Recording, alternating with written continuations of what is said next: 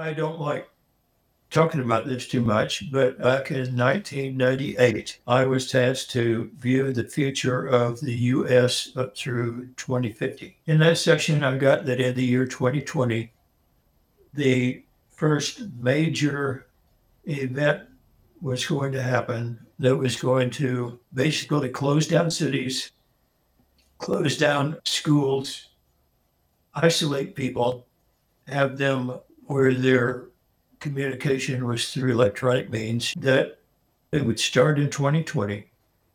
And that by the year 2040, approximately 75% of the population would be dead.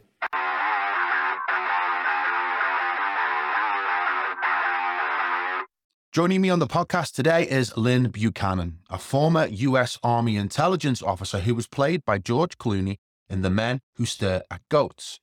Lynn was a trainer for the now declassified but top secret Project Stargate, whose task it was to train the U.S. military to become psychic soldiers.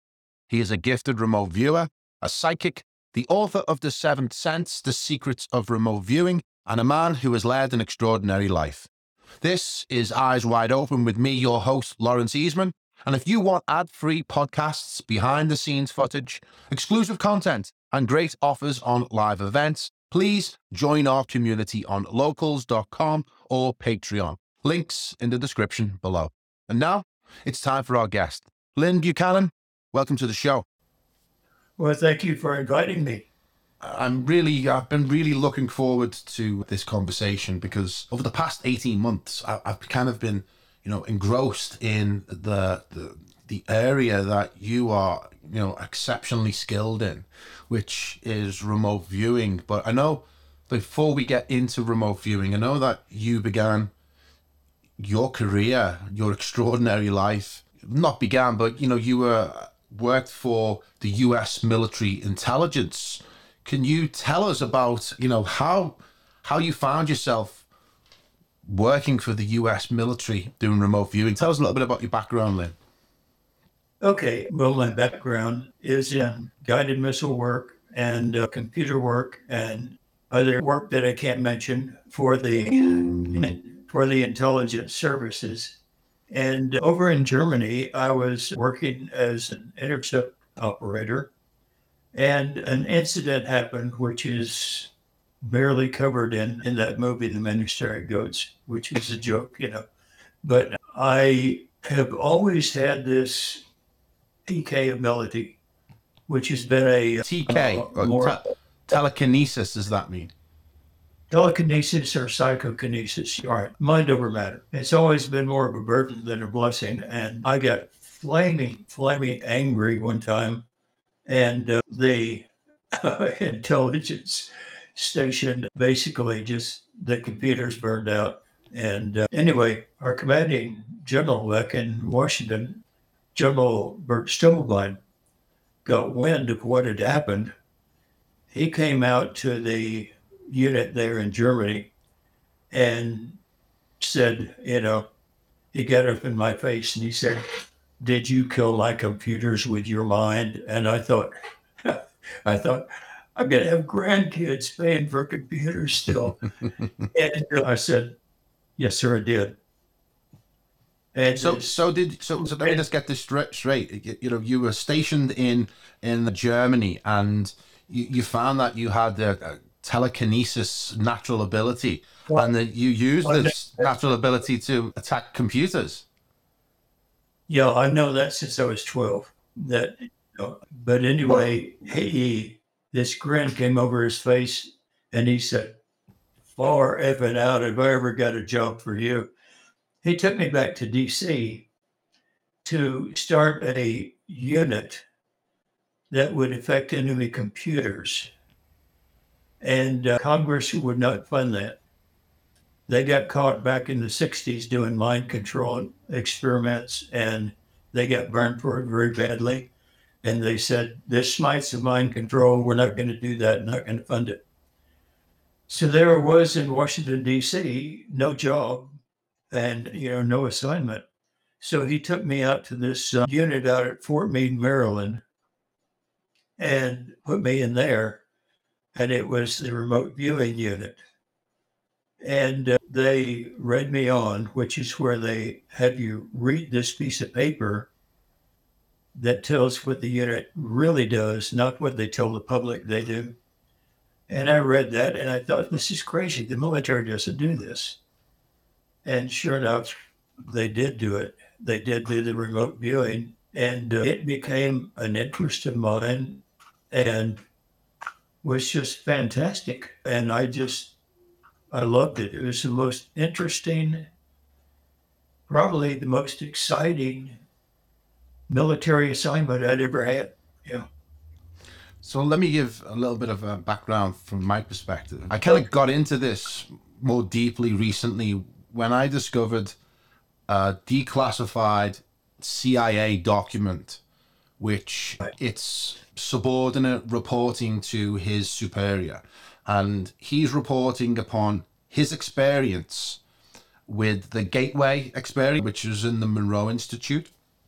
And he was reporting back to his boss, basically saying that we have studied the Gateway experience and other things, and we can confirm that astral projection is real, time travel is possible, remote viewing and telekinesis are all real and are all possible. And in this document, he lays out, how time and space work and, all of these amazing ideas about what led to Project Stargate. And Project Stargate, as we understand it, is the US military's attempt to create a rival to the Soviet era Russians' psychic unit where they were creating psychic soldiers. And this Project Stargate was America's response to the Russian effort. And that's where you were brought into that unit to learn remote viewing. Is that what that was? That's right. Yeah. Yeah. And the thing is about all of the stuff that is considered woo-woo, it's been scientifically proven over and over and over in laboratory experiments, strict, squeaky clean experimentation. And the general scientific community decides we don't believe it, so therefore we're not going to publish it. We're not going to do anything. But yeah, it's real and it's usable. And we used it. We used it to spy on other countries. Yeah. Amazing. So for people that don't know what remote viewing is, can you give us, an explanation of what remote viewing is and how you used it? Yeah. The common term remote viewing today is the new age word for psychic and covers just about everything. What the military used has basically no relationship to that at all. The military's use, one has intuition to some degree. They have some psychic ability to some degree, but the ability is in your subconscious mind, and it rarely ever comes up to the conscious mind. So a man named Ingo Swann developed basically an interview and report technique where you interview your subconscious mind, ask it questions about something somewhere in space and time, and get the answer and report it. And so the method that the military used was not psychic. It was an interview and report process where you interview your own subconscious mind. And as that goes, you can teach it to anyone. And whatever psychic ability they have, they can use it. Not only that, but once you learn to communicate with your own subconscious mind, you have to communicate in its language. And that's the whole secret of the CRV, controlled remote viewing, that we used. Let's say somebody speaks Swahili and no English. You don't speak any Swahili, so you ask them a question in English and you get garbled for an answer. It's the same when you interview your subconscious mind. You have to learn to speak subconscious. And that's what was developed. Once you do that, you can not only ask what's going on over in some building over in a foreign country, it knows why you do those things you don't want to do, why you don't do the things you want to do. And once it learns to communicate with you and you with it, all you have to do is ask and you get the answer. It's a fantastic thing that not only works for spying, but for many, many aspects of your life, and your own personality, your spiritual life, your emotional life, everything. So anyway, the interview and report process actually starts with what Ingo Swan, who invented this, pulled from martial arts. And we start out by training a person, we say, land. Make a graphic with a pen and paper of land. So you go like this. Now let's do water. Okay, like that. And we do this repeatedly, thousands of times, to where a person, when they hear the word water, they would go like this as a reflexive response. Then we can ask a person, okay, I have a sealed envelope here with a picture in it. Ask your subconscious mind what's on the picture. And your hand will go like this or like this. And you said, I don't know what's in the picture, but I know there's water and I know there's land. You open the envelope and there it is, you know. And so by doing it this way, you learn to physically connect with your own subconscious mind. Then we go into the later stages where it gets more complex and more effective.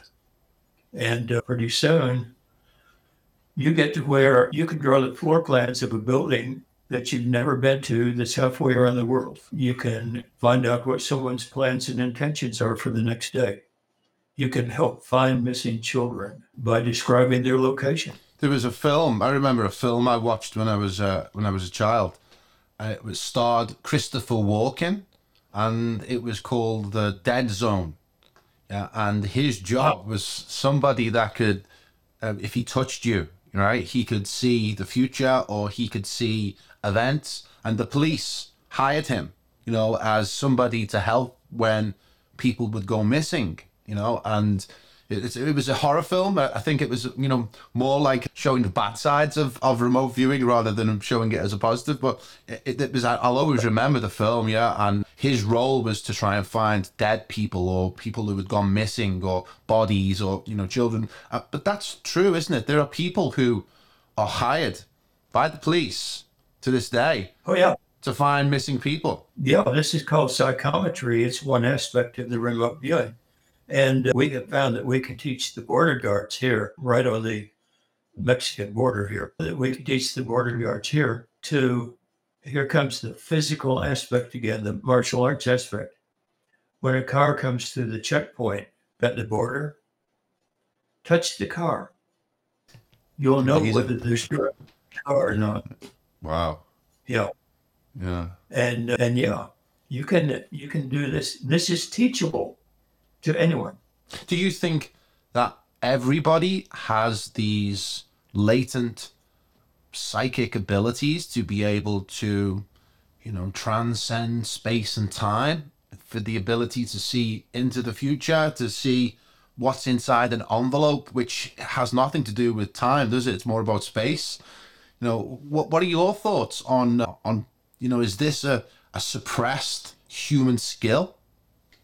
Absolutely. And I have not so far met anyone who can't do this. Different people have different levels of ability, of course, just like any talent. And the part to overcome is this thing that you've learned to not be psychic. Society, religion, everything else has just beaten this into you. You're psychic. You're going to hell, and it's not true. If, I'm a very devout Christian myself. And if God gives you a gift and you don't use it to help people, to me, that's the sin. Well, there's a very famous Catholic priest. He's dead now, but he was sainted very quickly. His name was Padre Pio. Have you heard of him? So he is an Italian Catholic priest, but he was undoubtedly endowed with psychic ability, but the Catholics didn't want to call it psychic ability. And people would go to confession, right? And they go into the confession box, and he was able to see the sin before the parishioner told him what the sin was. Yeah. So he was he was a fully adept at the various facets of psychic ability. He could remote view, he astrally projected. Yeah, but I think he was a little bit suppressed by the Catholic Church because they didn't really want that kind of information coming out. But when he died, he was beatified very quickly, and he's now saint. But so in terms of remote viewing and how it works, because people listening to this who are of a skeptical nature, will think, this is crazy. It's beyond the physics as I know it and I understand it. And that's what I liked about the declassified CIA document. It gave a scientific explanation of why and how this works, in which he's talking about how we have at least two realms, is the finite universe, which is time and space, linear, and then the infinite universe, which doesn't have any time or space. Everything exists in the same moment. And ultimately, he kind of says when we do hemisync, when we're synchronizing both hemispheres of the brain, that we're able to tap into the infinite and as a result, access all of the information of the universe in one moment. What's your understanding of the physics of how this works?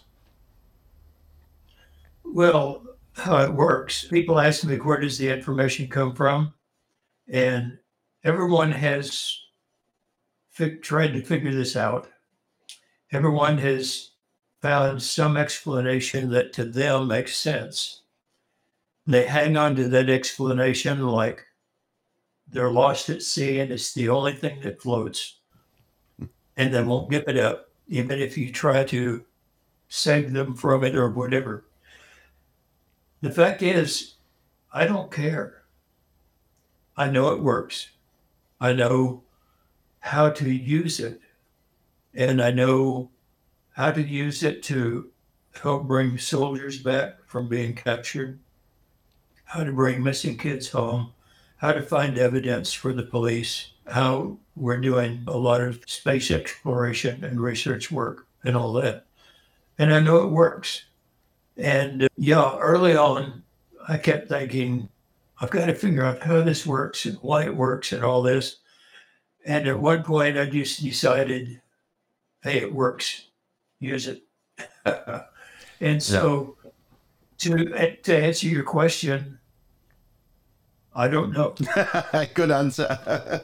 Yeah, it is. Well, again, it's probably, it's above and beyond our comprehension as human beings, isn't it? Because, we decipher the universe through our five senses, and this seems to be above and beyond our five senses, and therefore it's difficult for us to comprehend and articulate the concepts behind it. Now, I come at this from the position of a believer, not because I think the information is cool, right, but because I've actually done it myself, right? Yeah. I'll just tell that story quickly because I think it's relevant and it's interesting. Is that I've always been interested in hypnosis, self-hypnosis, because it's about accessing the right brain, isn't it? It's about accessing the unconscious part of the brain and where all the creativity lies, and all these interesting ideas and concepts can be understood through the accessing the right brain. So I was doing some practice with self-hypnosis, and I was doing some automatic writing in which you put yourself into a trance, and words come out, and you try and decipher them, and you use them for asking questions and getting answers from your subconscious.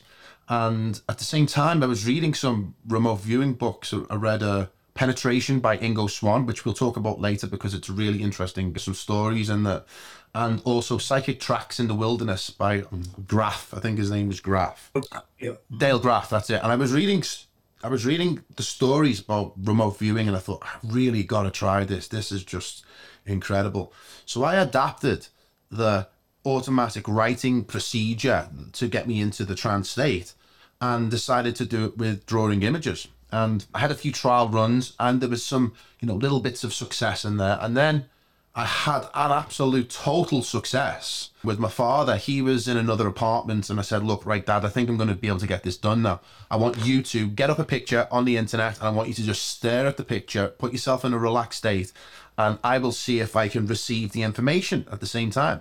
So we did it, and I said, when we're finished, we'll exchange images at the same time so there's no cheating, right? So I'm drawing away, put myself into the state, drawing away, and I drew various images, but one in particular was a famous building in Liverpool where I'm from called the Liver Buildings. And time was up. I said to my father, let's exchange images. He sent me what he was looking at, and I sent him what I drew. And he sent me a picture of the Liverpool Liver Buildings, and I sent him a drawing of the Liverpool Liver Buildings, and it was amazing. We were just like, wow, what's just happened there? But it wasn't just the drawing of the building. It was at the same angle as the photograph. So it wasn't just, a random, it was actually as if the camera had taken that picture. So in that moment, to me, it doesn't matter what any skeptic says ever again. For me, it was proven in that moment that it works, and it did work, and I've got evidence of it. So that's really, really kind of piqued my interest in this subject, and that's, one of the reasons I, hunted you out, as it were, because I'm speaking to one of the masters of this field. So yeah, so for the skeptics listening, I'd suggest maybe having a go themselves. That's it. People ask me for a demonstration, and I've gotten to where I'm not going to spend my entire life demonstrating that it works one person at a time to almost 7 billion people now. But you get a person to try it for themselves, they see it works. That's what proves it. If I give a demonstration and prove that it works, it only proves that I can do it. It never proves that they can do it. And so yeah, when somebody wants a demonstration, I'll say, okay, here's what you do, and get a pen and paper. Here's what you do, and I have a picture in an envelope. Let's see how you can do it. Yeah. So Oh no, you did the demonstration. demonstration. No, no, you got to do it. You're going to do it. It's repeatable. You can do it over and over. Yeah. So I know it was declassified in 1997, I think. And then that declassified CIA document came out, I think it was about 2003. Yeah, maybe around about that time. And then Hollywood decided that they wanted to do a treatment on this subject. And they made a film called The Men Who Stare at Goats. And I believe George Clooney was cast as you. Awesome. Very good. Very good. But that film was not a positive take on this science, this insight. It was an attack. It was trying to ridicule the whole Project Stargate era. And I get the sense that it might have been the CIA or the people who declassified it were trying to debunk it in the minds of the public, because they didn't want people, picking up this information and finding out more details of what's really going on behind the curtain. What's your take on that film? Actually, their technique has been to turn it out to the internet, which has completely destroyed it. Destroyed its reputation and all that, because you've got all these people who are doing that. The John Ronson, who made the Men Who Stare at Goats, is funded by the psychops, the professional debunkers, and so that's where the funding came from. And his job was to absolutely ridicule everything we did. They did some filming out here at White Sands, right near where I live, and they wouldn't let me on the set because they were ridiculing what we did. And we did a lot of funny stuff. I could have told him other funny things, make me. But when I watched the movie, I laughed all the way through it. It starts off by, you wouldn't believe how much of this that's in the movie is true. And except for the plot of the movie, which was designed to add, compact 20 years of people and events into one story, except for the plot of the movie. It happened. Yeah, I didn't kill the goat. Okay. I didn't kill the goat. One other sergeant did. Yeah. And it's scarily easy, frighteningly easy. I would never teach it to anybody. So let's talk a little bit about Project Stargate then. Let's go a little bit into detail. So you were transferred from a unit in Germany to the remote viewing unit. Was that Project Stargate? Yeah, and was you brought in as a practitioner to be trained? Because I know later on you became a trainer yourself, didn't you? You were training psychic soldiers. Yeah. Yeah. I became the unit trainer. Yeah. When I went in, it was Project Center Lane. It's had lots of names, hasn't it? Yeah. It had 7 different names. They would have the project. It would be a black project. And as soon as it got discovered, they would disband the project completely. And the next day they would come in and they'd say, here's some different rubber stamps. So you're in a new project now. Keep working. And so it changed names 7 times. And people now say, well, did it just change names again now that we've been told that it was disbanded? I don't know. Mm-hmm. I retired. They don't tell me secrets anymore. My standard answer is the government would have been foolish, absolutely foolish, to get rid of this project. But even because if the enemy or China or Russia or whatever other countries have their own psychic unit, they're going to have an advantage over those who don't. So it seems to be like it's imperative in any kind of arms race, that you've got a psychic unit heading off on the astral plane against other psychic soldiers. I have kept up with this. The others are still developing. In fact, now that this is declassified, some of the other countries are coming over and learning the controlled remote viewing, taking it back and developing their own units. Yeah. Mm-hmm.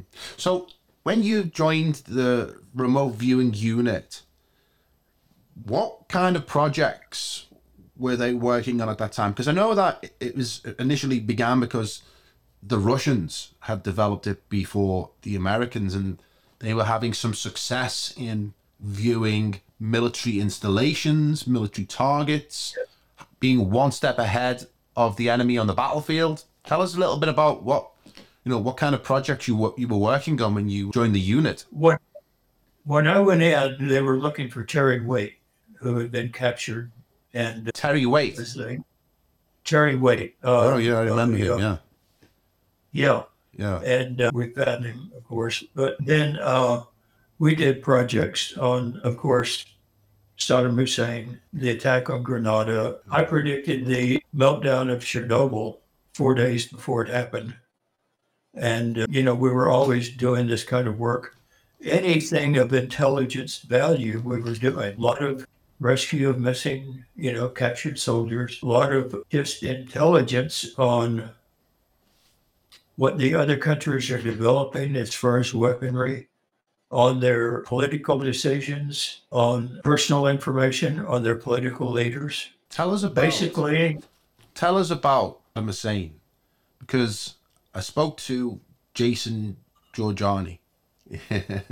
Jason Georgiani said to me in passing in a podcast that we did, you can watch that up there. He said that the remote viewing team, Project Stargate, was able to track Saddam Hussein and find him in his foxhole even when he was captured. I mean, I know you had some experience with Saddam Hussein. Tell me about that. Yeah, we tracked his plans and intentions every day. We tracked what he was doing. The man never stood a chance. We found where he was located and all that. There were many times when he could have been captured or whatever, but we turned our information in to the intelligence community overall, and for some reason, that wasn't part of the plan. But, we tracked him. Now, the one where they found him in the foxhole, that was a public thing that happened. One of the non-military people who was not a controlled remote viewer got a group together and said, let's find out where he's going to be. Well, he's going to be in a hole hiding. Well, I could have told you he won't be at a front porch waiting to watch the troops come across the field. Of course he's going to be hiding, but they did say in a hole, and that's where they found him. And so the people that were in that group did a good job. They did not say where the hole was, which was what we could do. But that unit said, well, he will be in a hole hiding, and he was. Now, afterwards, we were often tasked with finding, and beforehand too, we were often tasked with finding his weapon stack, find what kind of weapons they were, what kind of plans he had for them, their exact location, and so on. But this group that did that as a civilian experiment, they were pretty good. They did a good job.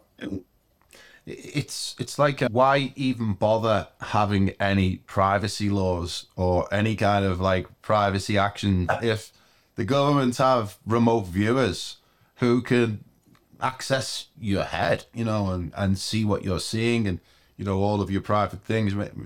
Maybe it's, we all need to learn how to do this. So, the privacy becomes a secondary issue. We're all, we can all see everything. A lot of people get paranoid about this. The government's spying on me and all this. Well, it sounds like they are. This is so labor intensive and so much work, even after the session, which is a ton of work. You've got all the reporting to do and all of this, that it's just not being used. Aside from that, there was originally Presidential Order 11905, which was replaced by Presidential Order 12333, which made it a prison offense for us to spy on U.S. citizens. Using remote viewing. Using anything. Yeah. Basically, if with my clearance and my job, if I had seen you murder somebody and I reported it, I could go to jail for doing that. Yeah, without a warrant, without a cited warrant. Yeah. Well, because with my clearance, I could not report on you because you're a U.S. citizen. Oh, you're not. So, you said with Saddam Hussein, you were able to identify weapons caches, yeah? Or where they were. When you report that information, do you know, or do you report the exact coordinates, or is it a map? I mean, how does that information come to a viewer? What is it? Clear as day? Is it in numbers? Is it in words? Is it images? How is the viewer able to decode what's being viewed into something tangible that we can use in the real world? Many times it's trained physical responses. Sometimes it's images. Sometimes it's sounds, smells, anything like that. I know one of the hostage crises, they asked for a description of the location. I gave a description, and they said, well, that describes 20 places in the town we know this hostage is being held. And I said, yeah, but I smell, baked bread. I smell baked bread very strongly. They looked and they said, oh, this one is right near a bakery. And so, you get the information in several different ways. Your subconscious can give you information and allegories and symbols. This is what I say, you have to learn the way the subconscious talks and speaks to you. And many times it'll be in a physical response. You move your hand across a map. You can train yourself to feel on that map where something is. Now, there's different ways to do that. You can train like, okay, wherever the target is, there's a fire there. You feel across the map for heat. Okay. So that is a physical response. When your subconscious when your hand gets to the place on the map where it is, your subconscious will give you the feeling of heat. By the same token, you can say, okay, I'm going to drag a ruler down across the map. And wherever the target is, there's a bump. Oh, there it is. Draw a line. Draw it across this way. Oh, there's the bump. Draw a line. X marks the spot. So, and there are all different kinds of ways that your subconscious can talk to you. And So being a viewer is not so much about seeing the images or feeling the images. It's more about a skilled viewer is how you interpret them. Being able to turn that into usable information rather than just a swirling kind of mess in your head. right. How you report what your subconscious. Right, I see. Yeah. So when you're learning remote viewing, it's learning how to report what you find more than anything else. That's right. Yeah. And here's one of the things about remote viewing. If somebody wants to try this at home, my website is crviewer.com. And you go to free resources, and I have over 450 targets that are interesting targets. None of them are blood and guts, emotionally disturbing targets. And make one rule for yourself.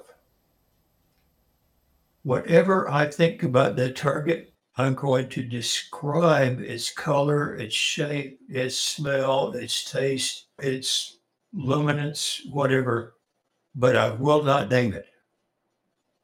One of the first things you learn in controlled remote viewing is forget nouns. The minute you say, oh, I'll bet it's a car.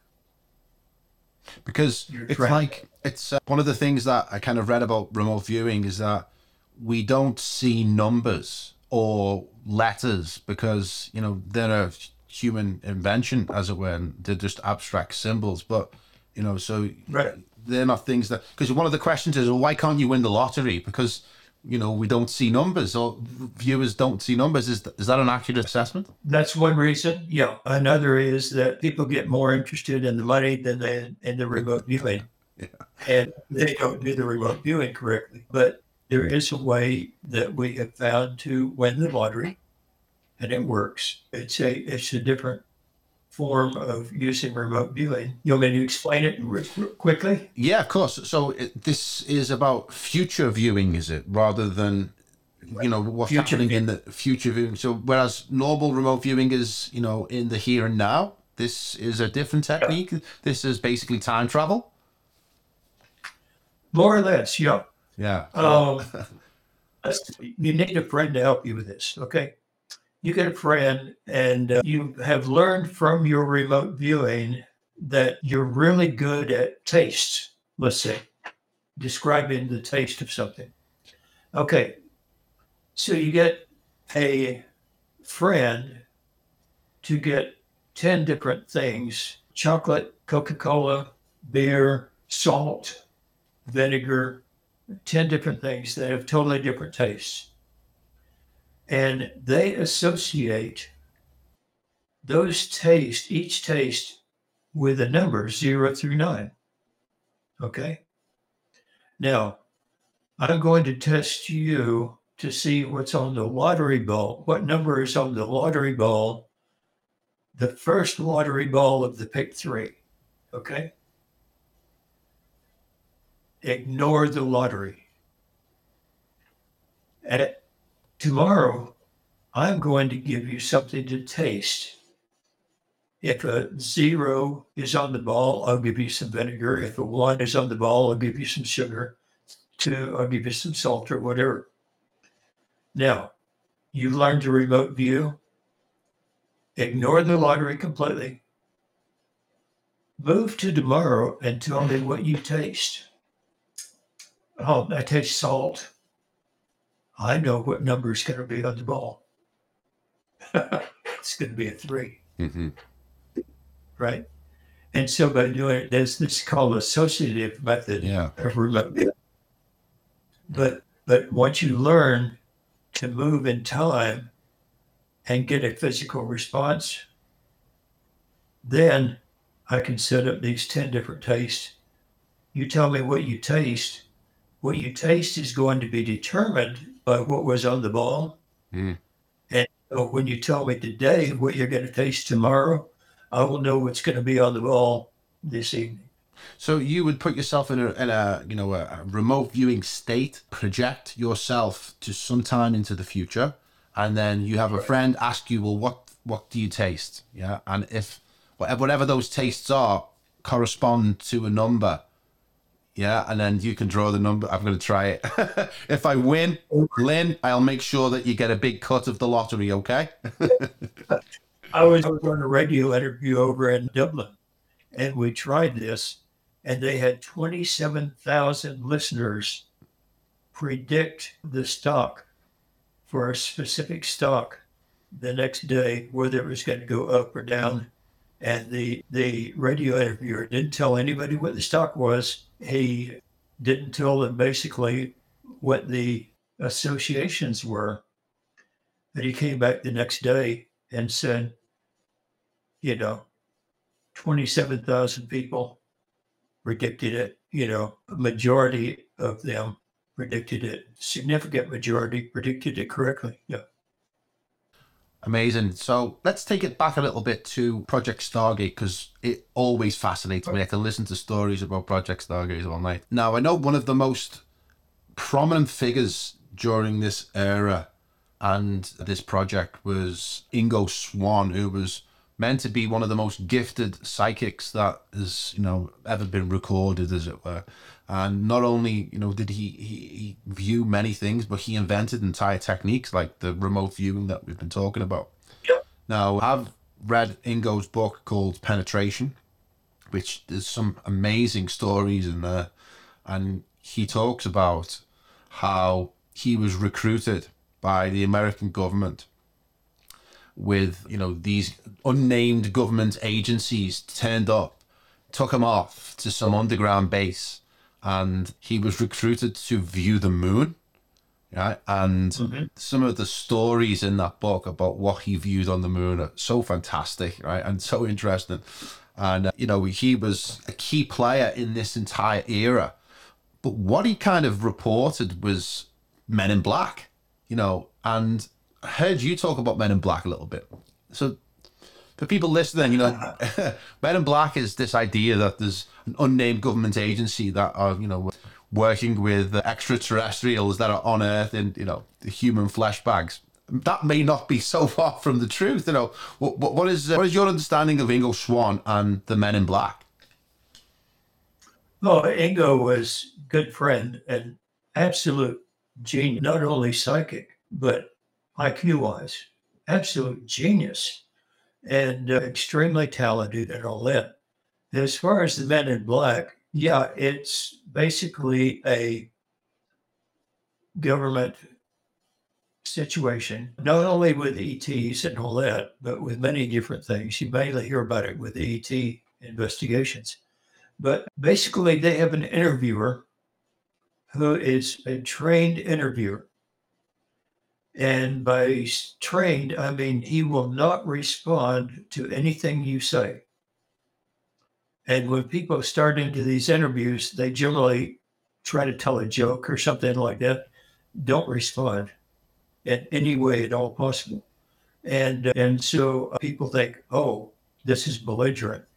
I'm in trouble and all that. And it's not so. They're just there to get information.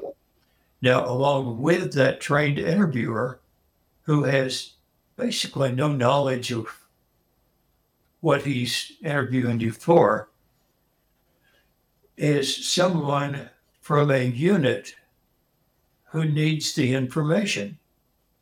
That person sits quietly over to the side and is trained to give no response as well. But that person has briefed the interviewer. The interviewer asks you questions back and forth. And this is in my book, so it's not, I had an experience. I was out at a classified facility one time doing some work, and I met an old Army buddy, and he said, "What are you doing here?" And I said, "Well, I can't tell you. What are you doing here?" Oh, he couldn't tell me. And so he said, well, what's your security clearance? And I told him. And he said, well, maybe I could show you what I do.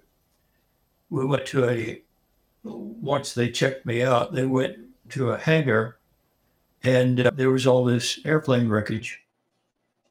We were walking through it. He was explaining how they put the wreckage back together. And I had had a reduction experience. And in that wreckage, I saw that part of the UFO's control panel. And I said, I saw the UFO. And I immediately got the bums rush out of there. But the thing is that the men in black, then, when they found out about this experience, I was up at the Defense Intelligence Agency one time later, and walking to the director's office, and these two men in black stepped out into the hallway, motioned for me to go into this room. So I went in, sat down, and I knew the procedure by then because I had dealt with them before. And so the interviewer sat there and asked me about 10 different questions, and you would ask them 5 different ways every time just to see if you would trip yourself up. They were asking me about this control panel and how it worked. And when they said they were doing UFOs, I thought, oh, great. They're trying to see if somebody with my clearance is crazy, But they weren't. They were interested in this control panel. So he asked me a question about the third time. I re-explained it. The guy over to the left, who had been quiet, slapped his leg and he said, so that's it. And I realized right then, he's got one and doesn't know how to fly it. And so I looked back at the interviewer and I grinned really big. He didn't respond, but his ears just got beet red. You could tell steam should have been coming out of his ears. And within 20 seconds, they were gone. But So Men in Black are real? That this is a real thing then, yeah. Oh, yeah, it's a real thing. Yeah. Yeah. And they're interviewers. They're just there to find information. Yeah. So Ingo Swann, I mean, how long was he working with you and the Project Stargate? Because did he continue right up until the project was cancelled or so-called cancelled? No, his contract with the government got canceled the week before I got to the unit. Oh, wow. So I didn't get official training with Ingo. I became his friend later, and we had long conversations and all that. So, we became friends. I learned a lot from him. Mm. But official training, when I came into the unit, was from his students who had already been trained. And there were about 5 of them there who had already been trained. They gave me the training. It was later that I met Ingo, became friends with him, and learned that way. Recently in the news, Mikhail Gorbachev has just died. And I remember him well. He was the guy that ended communism in Russia, and the Cold War ended with him, and this war that the West was fighting with Russia, which went on for decades, he was the guy that brought it to an end. He's been given a state funeral in Russia, but there's a lot of Russians that regard him as, as a traitor because he, succumbed to the pressures of the West and basically lost the war. When we chatted earlier, you kind of mentioned Gorbachev, or I might have heard you talk about Gorbachev before. Was he one of the targets of Project Stargate? His plans and intentions, he was a nice guy. He was one of the best things Russia could have gotten. After he did all of that, he was just sort of run out of office and all that, which was one of the worst things that could have happened to Russia at the time.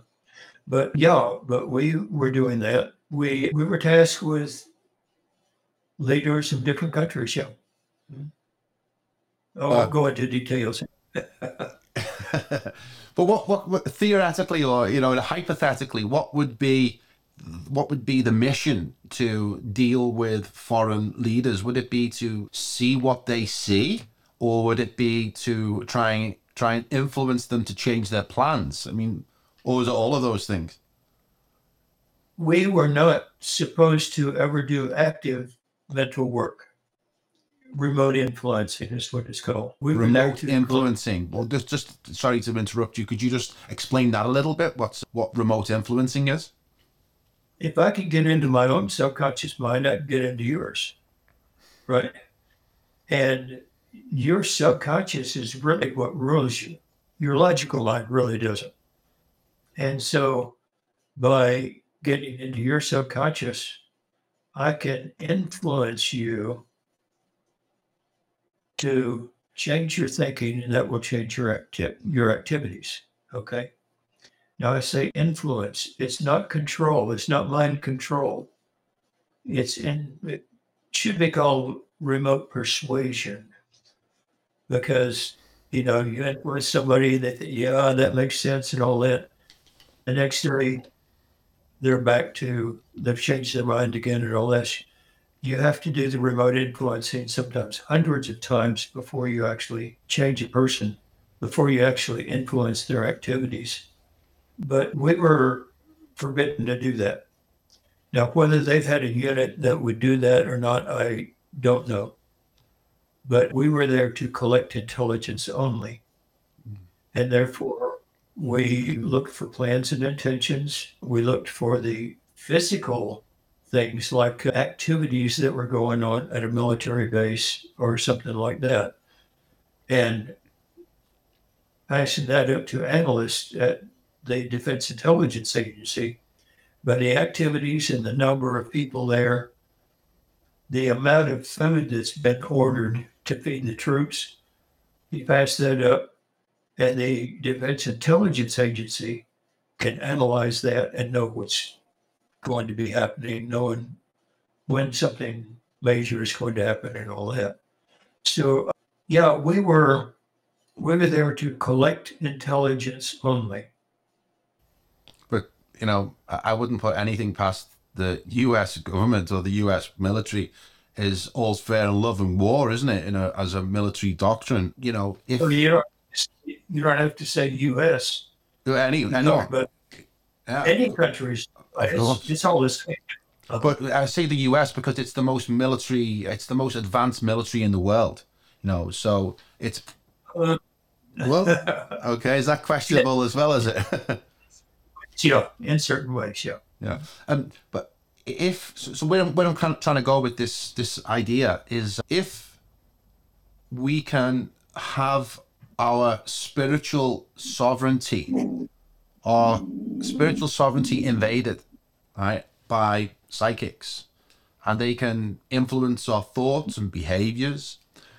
Is there a defense to a spiritual attack? By learning remote viewing and all of the associated tools and techniques of psychic abilities, is it possible to defend against these type of psychic attacks? It is possible. You have to learn how to do it. Yeah. So what kind of, if one was to, if people were listening to this, right, and they wanted to become skilled at remote viewing, but even more importantly, they wanted to stop or defend against somebody attacking our spiritual sovereignty, what kind of techniques would they be able to use to stop that type of invasion? And the CRB training that we give, the controlled remote viewing training, by the way, control doesn't mean that you're controlled as a viewer. It means you have control over the remote viewing. We give you control over the remote viewing. In the CRB, part of the training is protection for yourself. For instance, when you access an ill person to find out whether, help a doctor. Okay. If they're physically ill, that's one thing. So you can use remote viewing to do a diagnosis of somebody who's ill. Oh, yeah. No problem. Yeah. Amazing. But if they're emotionally or spiritually ill or mentally ill, that's danger to you as a viewer.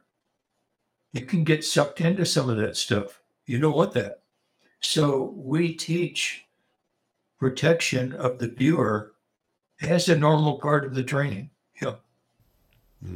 Because I think that's something that would definitely be I'd be interested in learning. Yeah, there's some Aikido, some remote viewing defense techniques. Yeah, because I don't want to be getting targeted by the CIA, the CIA's spiritual spooks.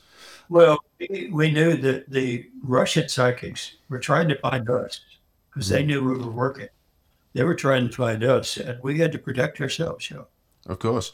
I mean, that's a thing, isn't it? Is that what we're told officially is that Project Stargate was disbanded 10 years ago, maybe, right?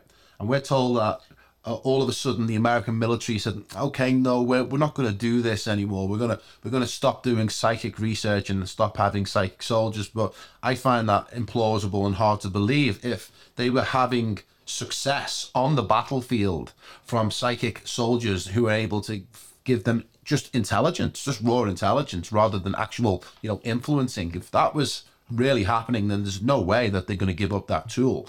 And if they haven't given up that tool, and it's now another 30 years since it was so-called disbanded, the advancement in technique, in their abilities to project psychic power must be, even more advanced than it was when you guys were doing it. What are your thoughts on the official statement that the US government have stopped using psychic soldiers? I've retired. They don't tell me secrets anymore.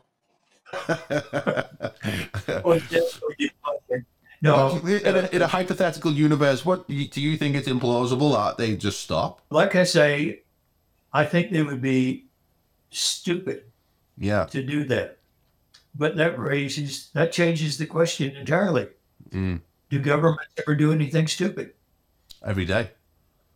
Yeah. Every day. So they don't tell me secrets anymore. I don't know. I think it's an important question to try and find the answer to, because if it is true and governments have become, highly top secret parts of governments are actively using psychic techniques in order to manipulate world events, whether they are elections, whether they're wars, who knows? I think it's important that we know that that's happening or not.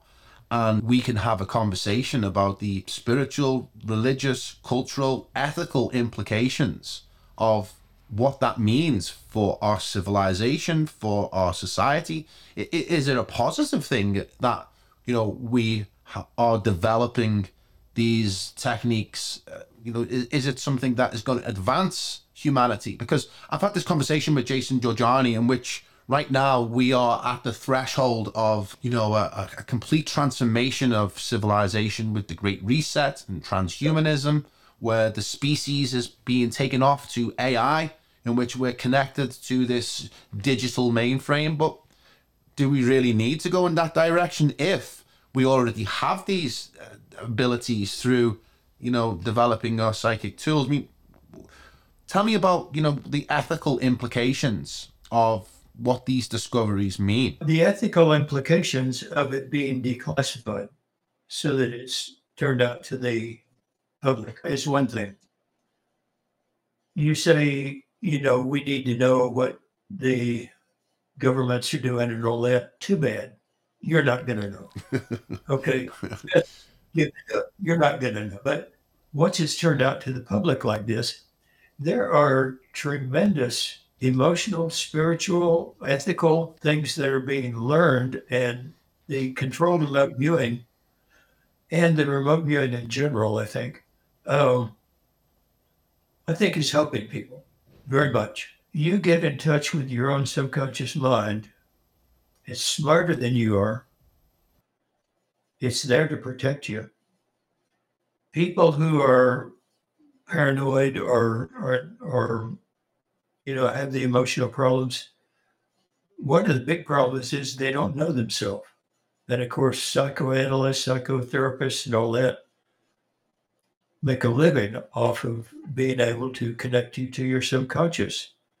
Well, there's a way you can do it yourself. and you can be trained. And once you do, you find out that you have an inner friend who's extremely intelligent, extremely fast, that can be depended on, and yeah, it changes your life for the better. The spiritual impact. One of the first things you learn in this is that whatever you've learned about time, throw it out. It's not real, not true. Whatever you've learned about space, you learn a little bit later, throw that out too. Whatever you've learned about the spiritual aspect of humans has been colored by belief systems and all that. You learn that it's not that at all. And once you get in touch with your inner self and what's beyond your inner self, oh yeah, changes everything.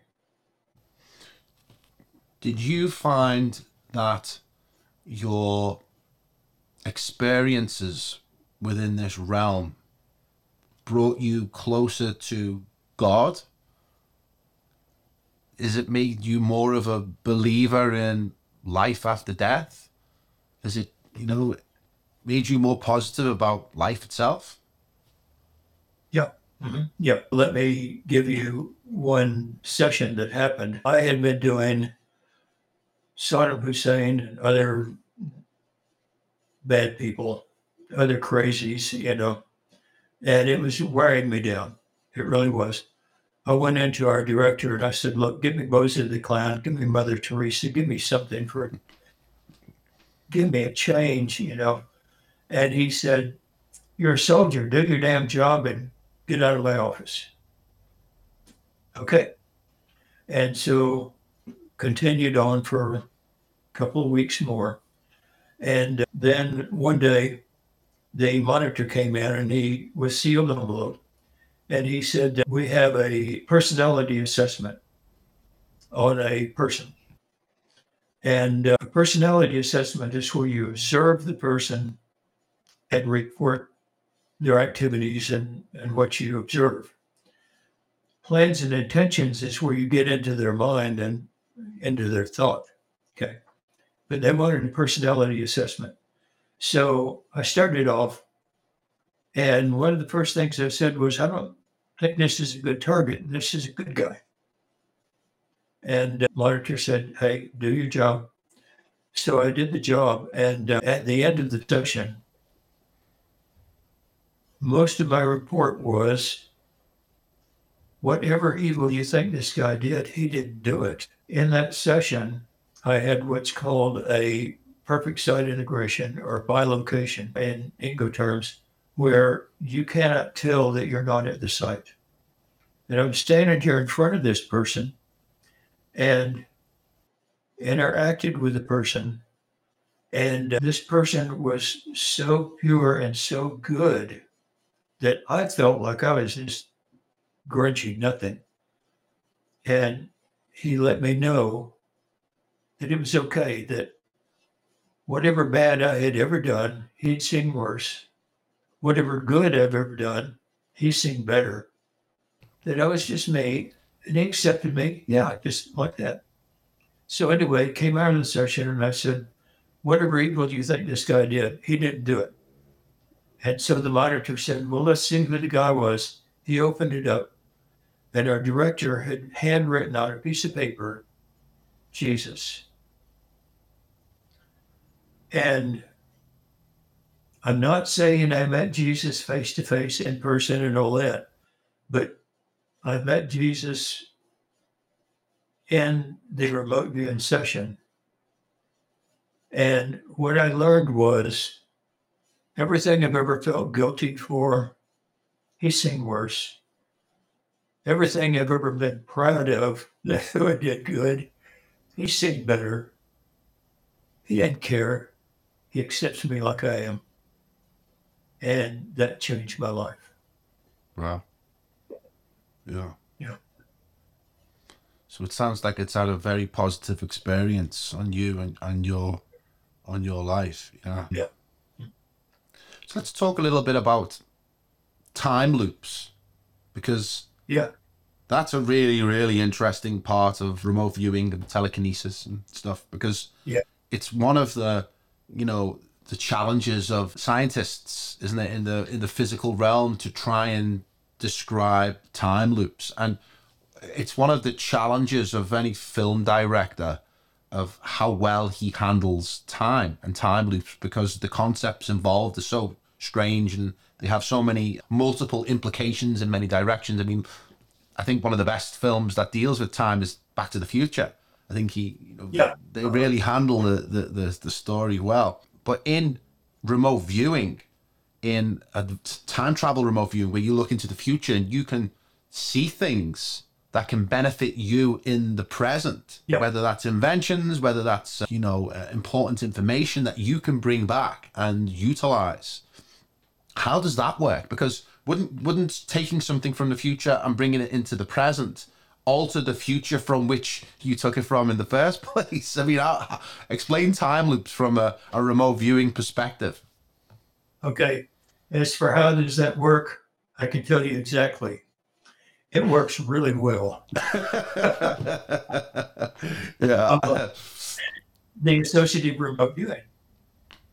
What do you got to taste tomorrow? Solve. Ball number is going to be 3, and so on. And yeah, you're making a time loop where you're going to the future, gaining information, bringing it back, and using it now. You can also do that with the past. You can gain information. A writer can find out what really happened in history, not what the history books say. And, history is written by the victors. And you can, does that influence the future? Absolutely. Because now you won the lottery, yeah, your future's going to change. Right. Okay. The guys you still when you see when you see the sorry to interrupt you. So when you see the lottery numbers in the future, are you seeing your lottery numbers? You don't see the lottery numbers. You forget the lottery. Yeah. You taste Okay. salt. Yeah. And But you're trying to see a future event, yeah, that is has already happened. you're trying to see a future event that you can predict and will happen. Yeah. You should have your partner will be there to give you that salt or that vinegar or whatever. Is And that if you don't, event written in stone, or can that event change? So is it something that's fixed in space and in time, or can you? That's the whole secret of art. If he's not there to give you that taste, your prediction will be just a guess. It won't work. You set up a future event that you will make happen come hell or high water, no matter what. And that you can predict with accuracy. If that future prediction event is based on something in between, then you'll know what's in between. Okay? But you've got to make it happen. If you don't, your prediction is worthless. Yeah. So can you alter the future through your prediction of the future? There is a theory that has a lot behind it that says you cannot remote view anything without influencing it in some way. Yeah. Yeah. And so the answer is yeah.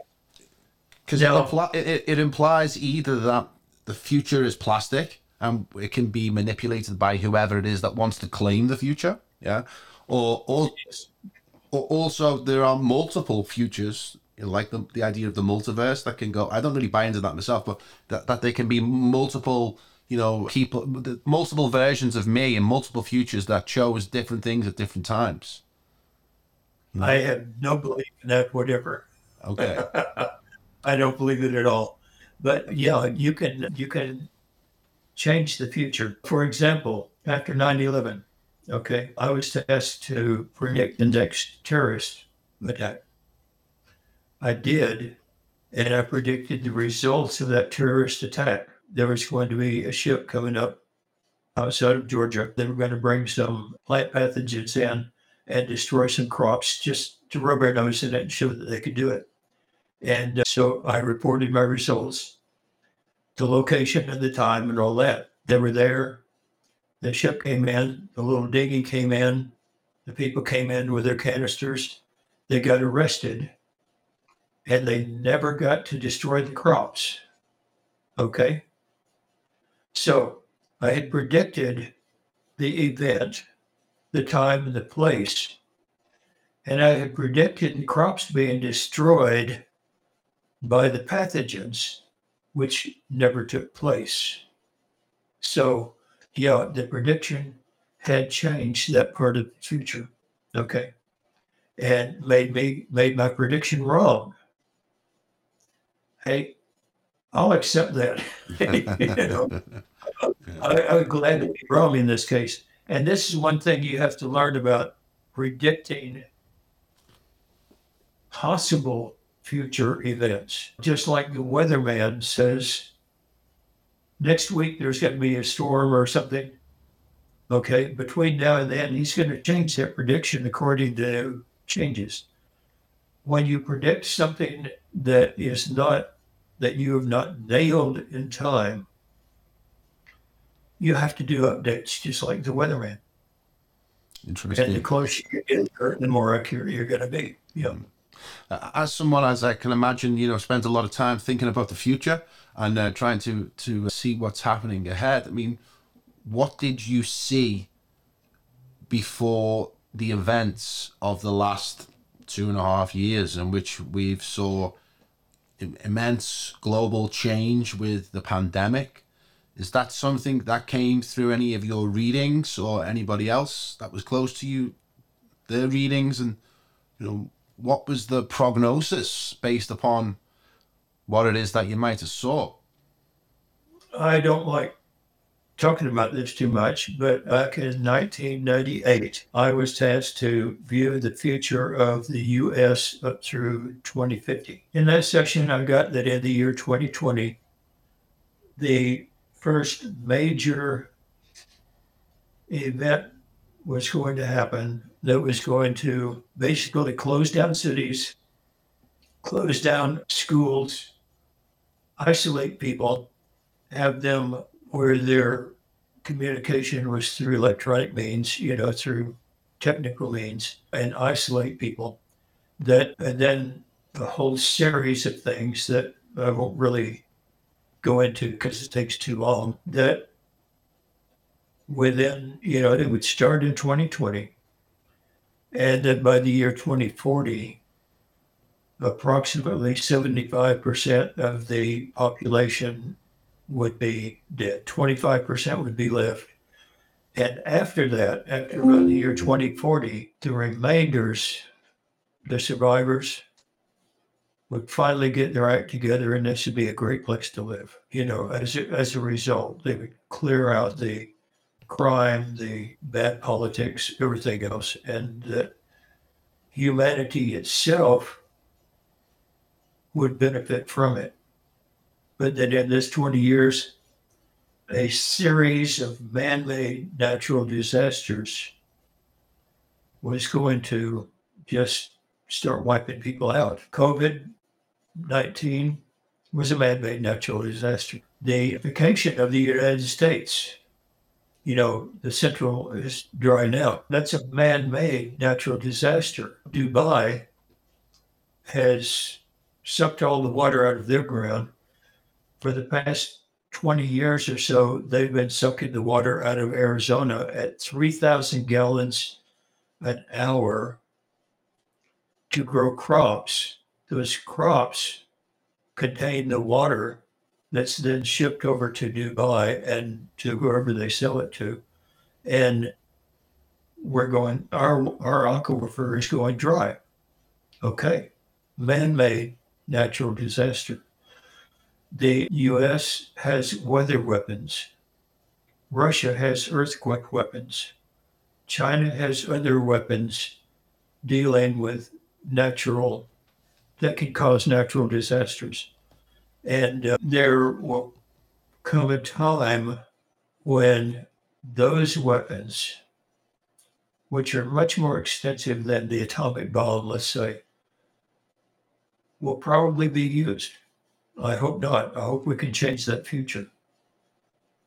But so far, you know, Do so you far it's think? going right. Do you think?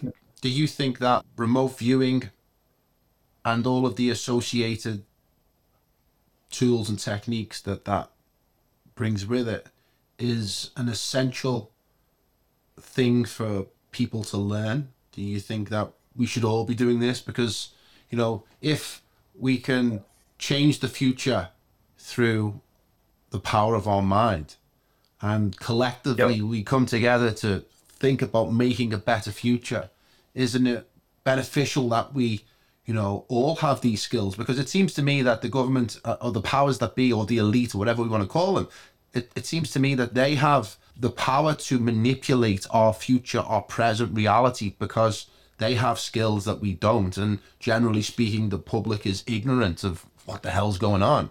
Do you think it's That's right. something that Giorgiani, again, I know what to keep talking about him, but he deals with this as well, and he's a fan of yours. He put me on to you, and he talks Yeah, about when he was here visiting, yeah, we ah, talked about it. Yeah. because Uh, he says that the two big revolutions, one was scientific revolution and Darwinism, and he said the one revolution that will change the world completely is the psychic revolution, the revolution where humanity relearns yeah. these latent, dormant skills that we're born with, that have atrophied through lack of use. And that, if we want to bring a better world, then this is one of the ways that we can do it. I'm keeping my fingers crossed. Yeah.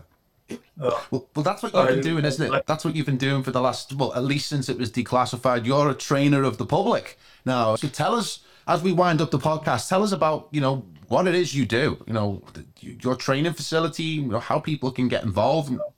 Tell us about what it is that I, you train people in.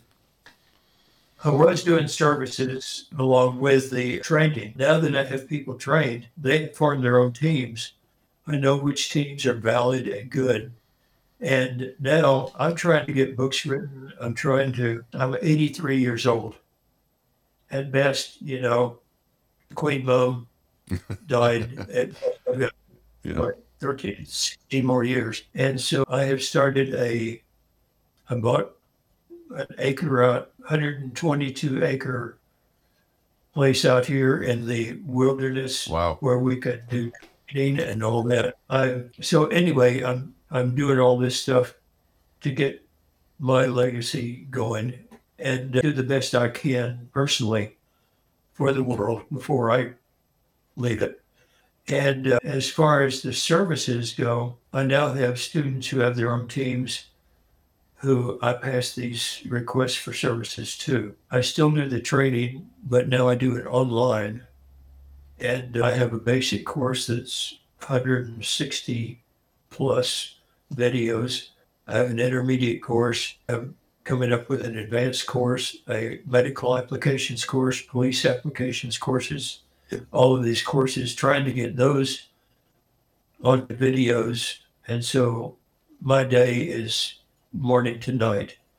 But I'm teaching now over the internet with videos, and we have weekly webinars for the students. So that's where I've changed my focus to. And if people watching this are intrigued and they've never heard about remote viewing before, and this has turned their curiosity on, and they want to go deeper and they want to try it out, I mean, what would be your advice to somebody who's never tried remote viewing before and they want to? What's the easiest way to get in this? Because I think what it is that you want to get quick results so that you go, Yeah, okay, this is interesting, this works, I want to develop it further. How would you advise a yeah. complete beginner to get turned on to remote viewing?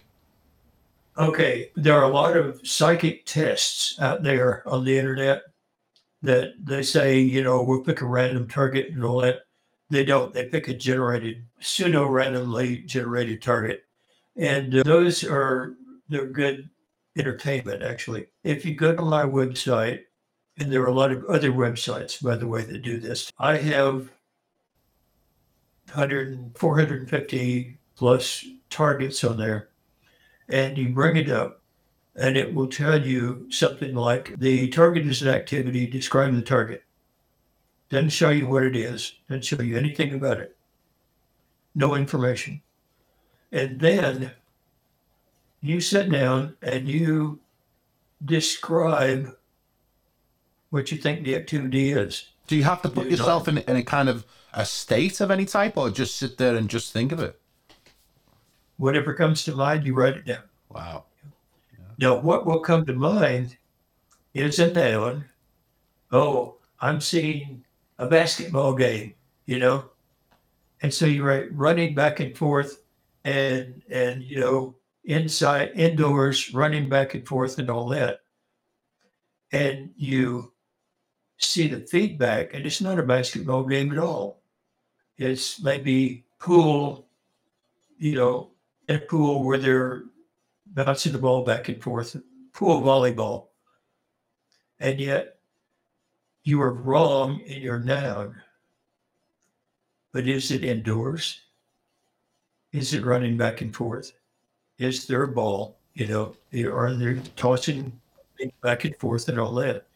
And your descriptors will be from your subconscious mind and psychic. Your nouns, forget it. They're going to almost always be wrong. I did one time, and my wife was looking at an image, and I drew a car driving along, you know, a road, and the image was a horse riding on a racetrack. So Yeah. the actual image itself was wrong, but the action and the motion was correct, you know? That's right. Yeah. Your subconscious mind is not thinking nouns. If you want to speak subconscious, forget the nouns. Yeah. If you want to communicate with your subconscious, forget the nouns. We tell psychotherapists, don't ask people what, ask them to describe.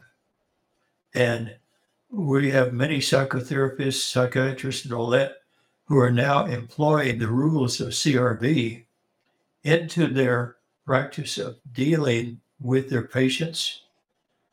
They get to their patient's subconscious mind directly, and they're having great success. Yeah. So go on your website and remind us again what the website's called. I'll put a link in the description anyway. What's the website? CRBIEWER, crviewer.com. So someone can go to there, find the target, sit, meditate on what it is that's coming through, and how would they... The number, it gives you the number for a target. The number. And you click on that number, or it actually gives you a date, because I've done whatever Wednesday. Yeah. And it gives you a date. You click on that, it will give you the number for the target, but not show you the target. And the target could be a location, it could be an object, it could be whatever. Yeah. And I'm not going to tell you what it is. Yeah. Yeah. But it will say, you know, describe the activity, or describe the location, or just something that's man-made there, you know. And so then you do your stuff, write it out. As a drawing, or as words? Words, drawing, whatever you do. Get the physical act in there of getting it onto paper. Then go back to the website, click on that same date again. There's a button that says feedback. You type your feedback, you see what the picture is. There's a full explanation in text and pictures of the target, and you judge your descriptors by the feedback. So you match the answer basically on the site. And I can guarantee you go down through your descriptors and you find a noun, it's probably going to be wrong. Yeah. But your descriptors, your colors, your smells, your taste, your Yeah. sizes, shapes, feelings. Yeah. Yeah. Cool. I'm going to go and do that when we finish this podcast for sure. Yeah. That's it. So just to wrap up, I know you've written a book called The Seventh Sense. Do you want to That's tell right. us? I've bought it. I've started it. Unfortunately, I was unable to read it in time for the podcast, but when I speak to you again, we will definitely talk about the book. Tell us a little bit about the book, why people should go and buy it. Basically, it's my time in the recounting of my time in the unit. A lot of the work that we did, there are appendices back in the back that explain the control remote viewing to you and the basics of how to do it. The book is basically just that. It's sort of a history of my time in the unit, what we did. I turned it into Simon and Schuster, and it had another 125 pages of all the laws, regulations, everything that we did as a unit, and restrictions that we had. And they cut it out and they said, oh, this kind of junk is just entertainment for new agers anyway. But I had no control over the book. But the book is about my time in the unit, what we did, and then the appendices sort of brief training on how to do it yourself. Yeah. Okay, well, it's been an absolute pleasure chatting to you, Lynn. I think the work you're doing is just incredible, and it really, really fascinates me. And I'm thankful for the opportunity to be able to chat to you about it. And I'm going to go and practice my remote viewing and see if I can go win the lottery. You'll get the call if I do. Have you got any last words that you'd like to leave our audience with? Just the warning that 99% of the stuff you find out about remote viewing on the internet is garbage. Like I say, the way the U.S. government went out to destroy the remote viewing is by turning it over to the internet, by turning it over to the public. But the controlled remote viewing is the military method, and that's really what you want to look for. Just be careful. And before you put your money down on any training at all, mine included, make sure it's what you want. Yeah. Okay, well, Lynn Buchanan, thanks so much. And I look forward to the next time we can speak. Thanks for coming on the show. Really enjoyed this. Thank you very much.